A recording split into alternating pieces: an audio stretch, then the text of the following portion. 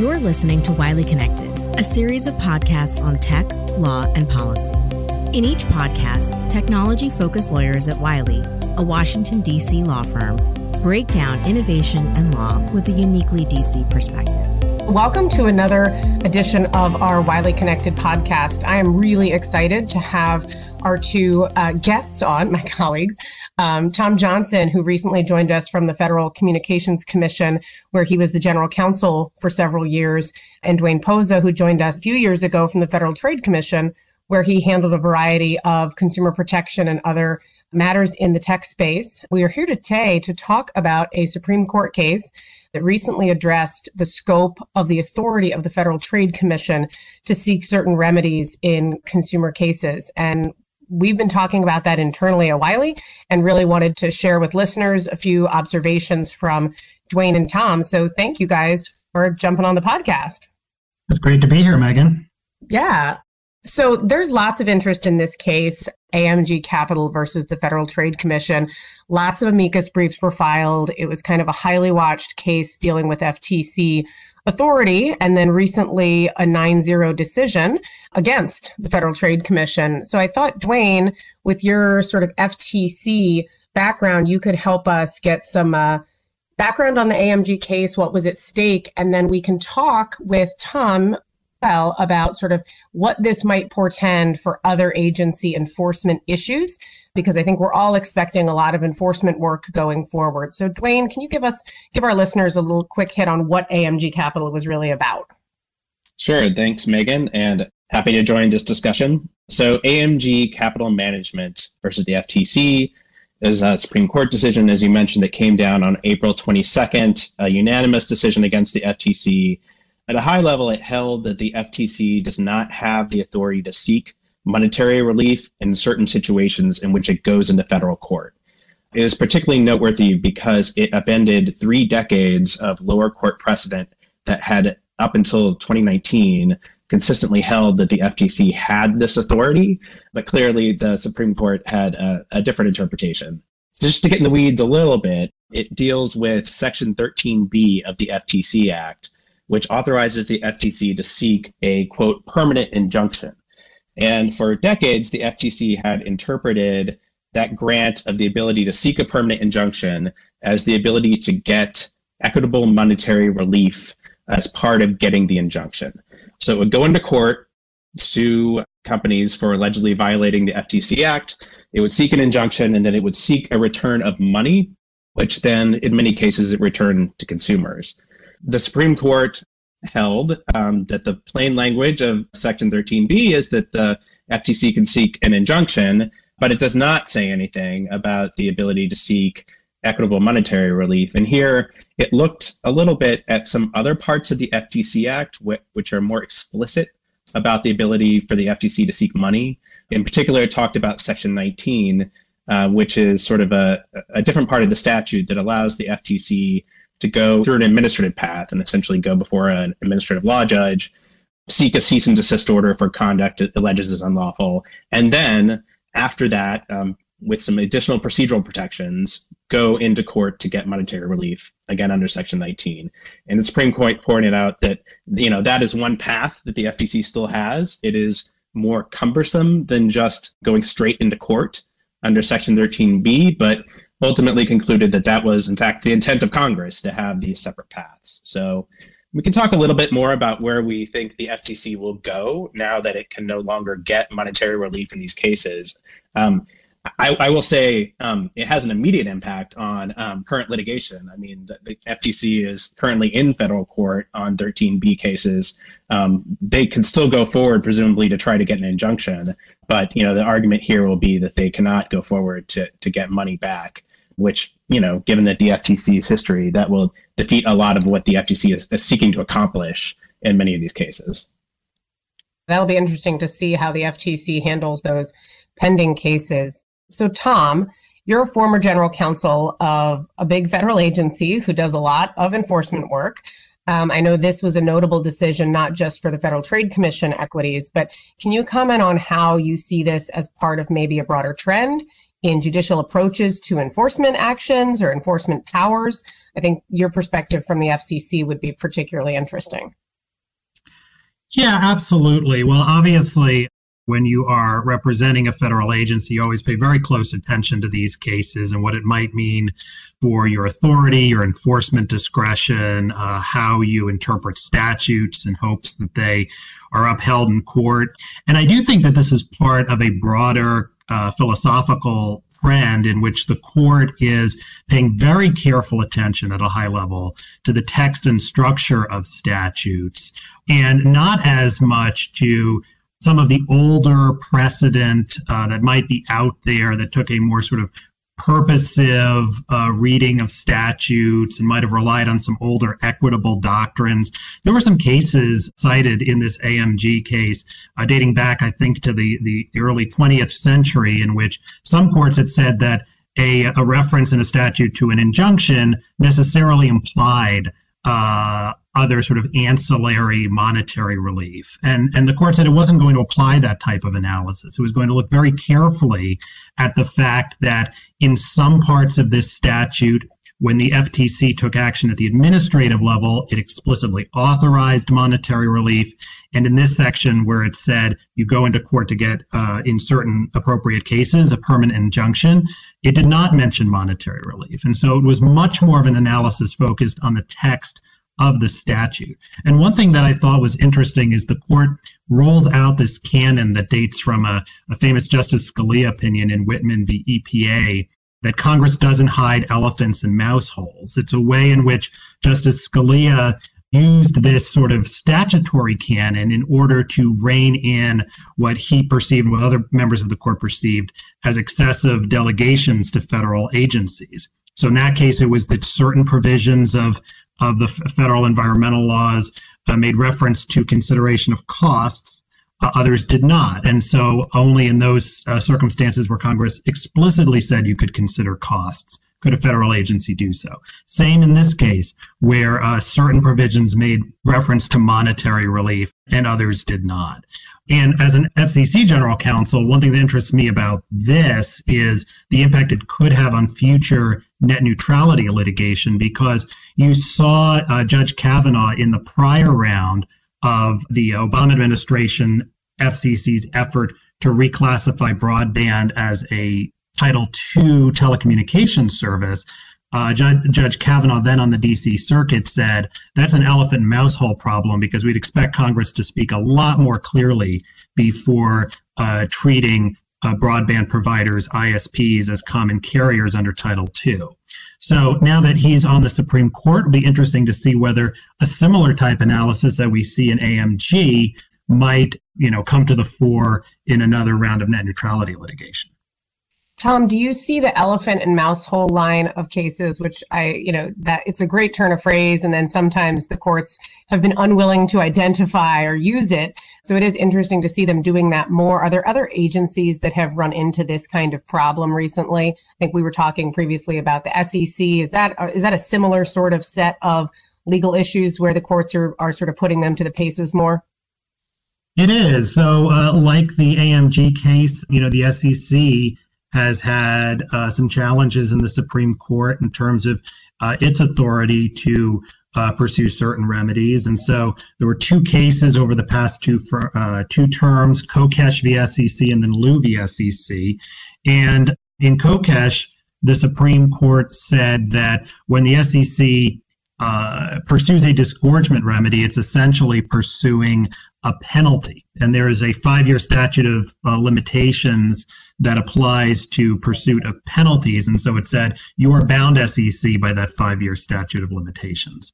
In a follow-up case, Liu v. SEC, the Supreme Court then said that under a separate provision that limited the SEC's ability to collect monetary relief to equitable remedies, it said disgorgement can only be considered an equitable remedy to the extent that you are seeking the net profits of the wrongdoer. You can't go further than the net profits in your recovery. And so I think that this shows, and these cases weren't close. I mean, these were AMG's unanimous, Kokesh's unanimous. It was 8-1 in Liu, and it's only because Justice Thomas would have gone further and said disgorgement was completely off the table as a form of equitable relief.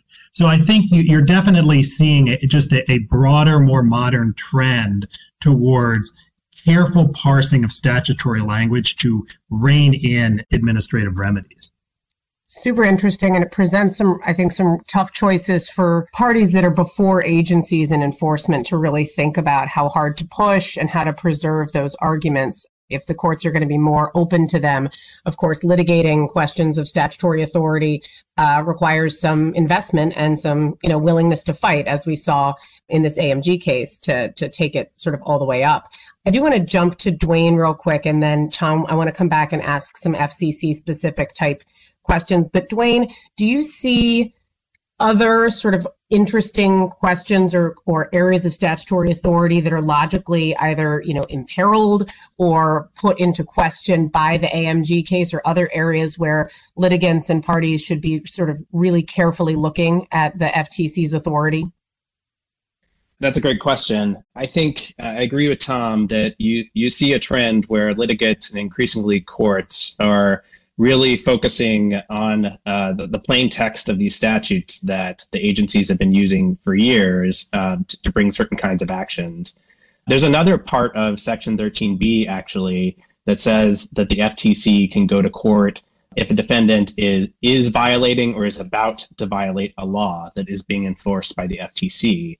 And they've had some negative precedent on that as well. The Third Circuit, in a case called Shire Biopharma, which is actually a competition antitrust case, held that that requires a higher showing of some likelihood that the defendant is actually violating the law, not just a violation of law occurred in the past. And that's complicated for the FTC, even if putting aside monetary relief often brings its 13B cases after conduct has already stopped, and now must reach this standard to show that there is, as the text says, violating or about to violate a law enforced by the FTC.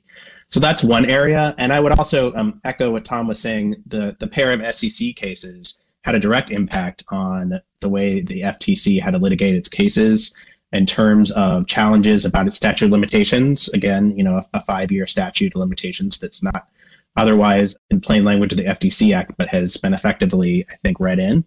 And the second piece being whether or not disgorgement is a proper remedy and how to calculate monetary relief in certain kinds of cases, which now will be even more complicated given the AMG decision. Thanks for that. So now to go back to Tom, I do want to get back to the Federal Communications Commission piece of it. We obviously handle a lot of FCC enforcement work, and now you're on the other side, no longer working at the agency. So can you talk for a little bit about what you think are some implications we're kicking around for the FCC?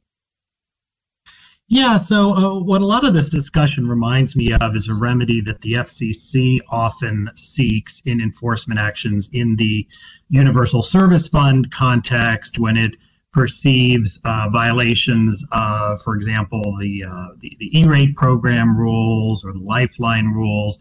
And it has a rule that essentially seeks full recovery from recipients of universal service dollars when there's a rule violation that's found.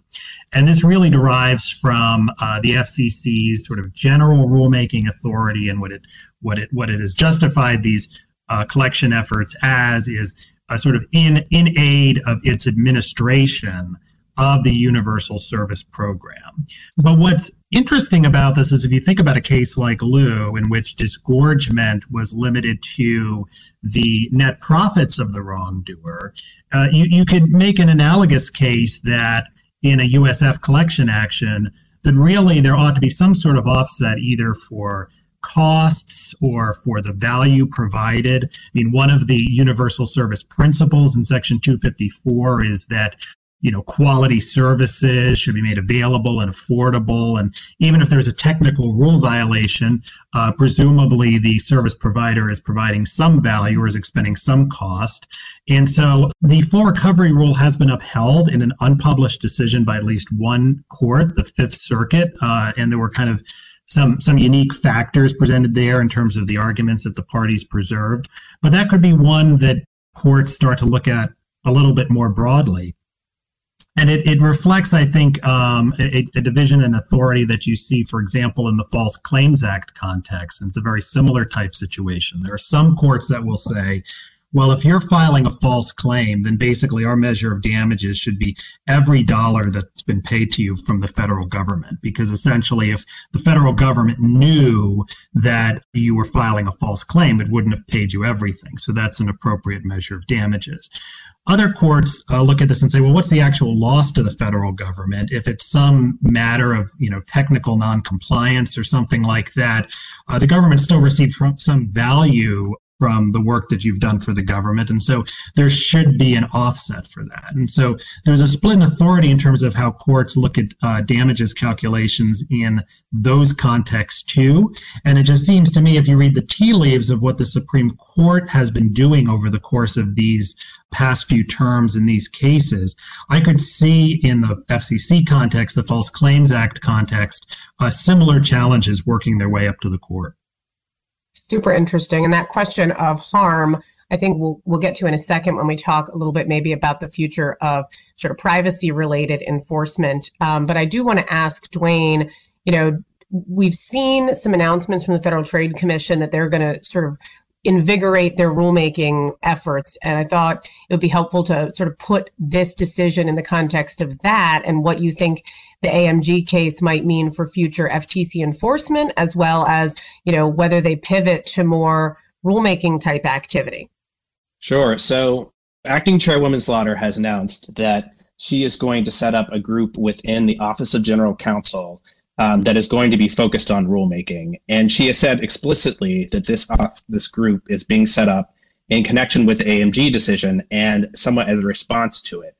Because the FTC now has the limited ability to seek monetary relief in federal court, it can then decide to pivot and focus more on rules that it could promulgate that would govern similar kinds of activities, which is otherwise attempting to essentially regulate by enforcement. Now, the FTC has limited rulemaking authority. Many decades ago, Congress passed laws.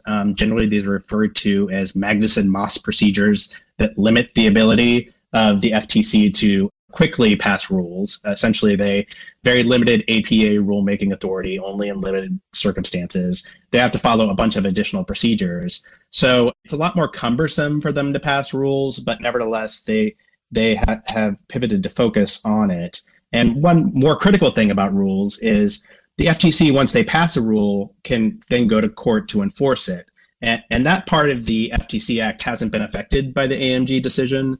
The FTC, once it has a rule, think about like COPPA, which is like children's privacy, which Congress specifically delegated them the authority to make a rule on. They can go to court and get civil penalties. And so it's a different kind of monetary relief, but it's also relying on a different part of the statute. So from the FTC's perspective, if they can pass a rule on something, even if it takes a long time, they might then be able to use that to actually reinvigorate their enforcement if they can go and get penalties. And that would be much more like what the Federal Communications Commission does. I mean, I think most of our listeners would understand that the FTC is typically not operated by rulemaking, and they have a long body of almost like common law enforcement actions that generate, or they claim, generate notice to regulated entities about the expectations and standards of care. But if they move towards more of an APA style rulemaking, I think we internally have been discussing some of the challenges that brings. It's been discussed in the context of federal privacy legislation. Do you want the FTC to make rules or use sort of this common law enforcement process? But Tom, can you just give folks a thumbnail sketch of the challenges that the FTC may encounter, or that what folks might raise as the FTC embarks on perhaps a broader approach to rulemaking that would give it the ability to go into court and claw back some of what it lost in AMG? Yeah, well, there are challenges that you see in every APA style rulemaking. I mean, one of the big ones is making sure that you provide adequate notice in the notice of proposed rulemaking. I'll say that, while my office won, approximately 90% of the cases that were brought against it during the time that I was GC, the couple of times that we did get dinged were often on notice issues in which the solution that we came up with at the end of the day in an order was not adequately set forth in the notice of proposed rulemaking itself. There's also obviously an obligation to consider all meaningful comments in the record, including meaningful alternatives to the rule that is proposed under the Supreme Court's decision in State Farm and similar cases. So if you see regulated parties come in and say this isn't how the FTC ought to be approaching enforcement, this isn't how they ought to be approaching remedies, I think that there will be an onus, a burden on the agency to explain why it is adopting one approach and rejecting others.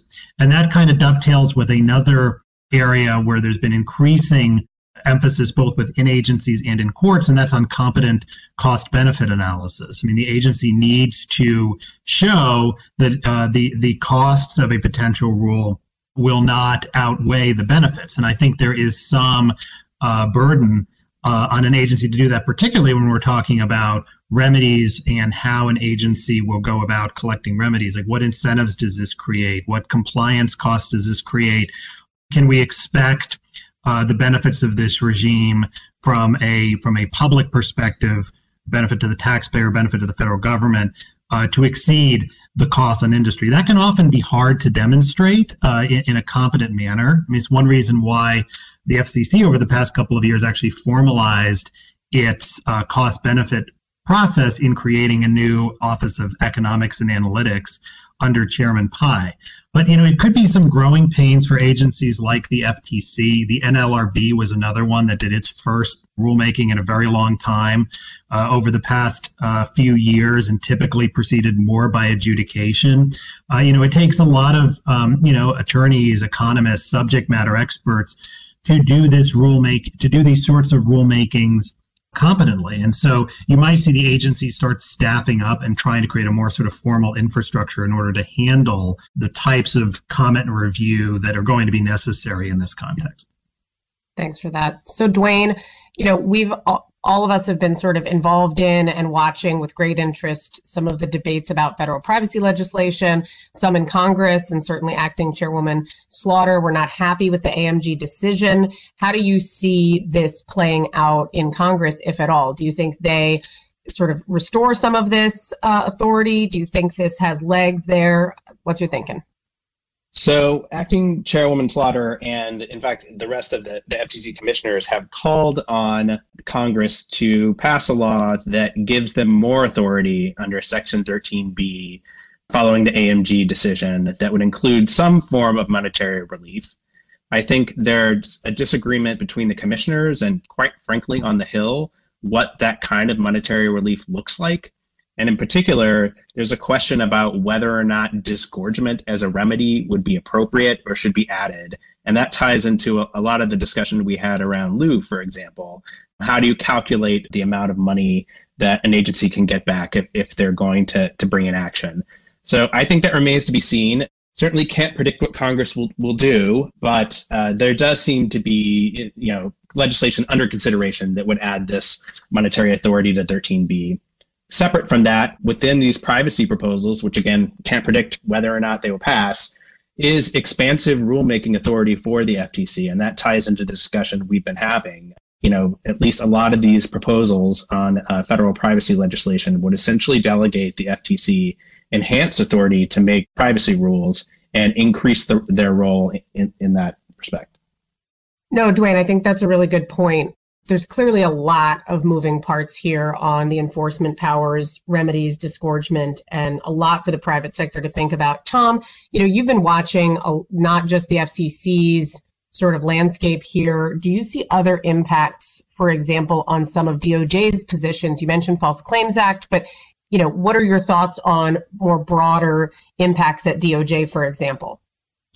Yeah, as an agency, GC, one thing that I very much needed to pay attention to internally was the limits on under the Anti-Deficiency Act, which is sort of a federal statute that essentially, prevents or prohibits federal agencies under the threat of criminal penalties for individual federal employees from appropriating money in a manner that's not permitted or authorized by Congress. So, for example, in these statutes where Congress says, that we're creating a cause of action, we're creating a claim, where the money is, owed back to the United States, to the U.S. Treasury, there's arguably a limit on how a federal agency can be creative in diverting that kind of money. And so we see these sort of see-prey arrangements that some, that the federal government has historically had with private parties, where it's sort of a creative form of settlement. You give an in-kind contribution of some sort. You give a donation to your favorite charity or legal defense fund or something like that.